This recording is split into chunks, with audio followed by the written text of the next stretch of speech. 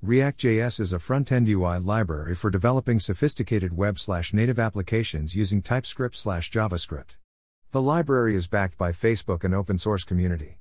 For me, it is like having a Swiss knife in my toolkit. Multiple styles. For beginners, handling styles in React components could difficult. When it came to styles with hyphen, backstyle, we have to rely on array syntax. Div class name equals styles backstyle greater than. So what about multiple styles? We can use the array syntax or use the class names package. Multiple use of class name property is not allowed in React.js's Vue 3. Let's use the package. Yarn add class names. In the template, HTML use the class names function to include multiple style classes. Import class names from class names div class name equals class names font style, backstyle, container. That's all you need to know. Post request in Next Prisma API add background image to div in React.js. Toggling state in React.js. Easiest way to handle multiple styles in React.js.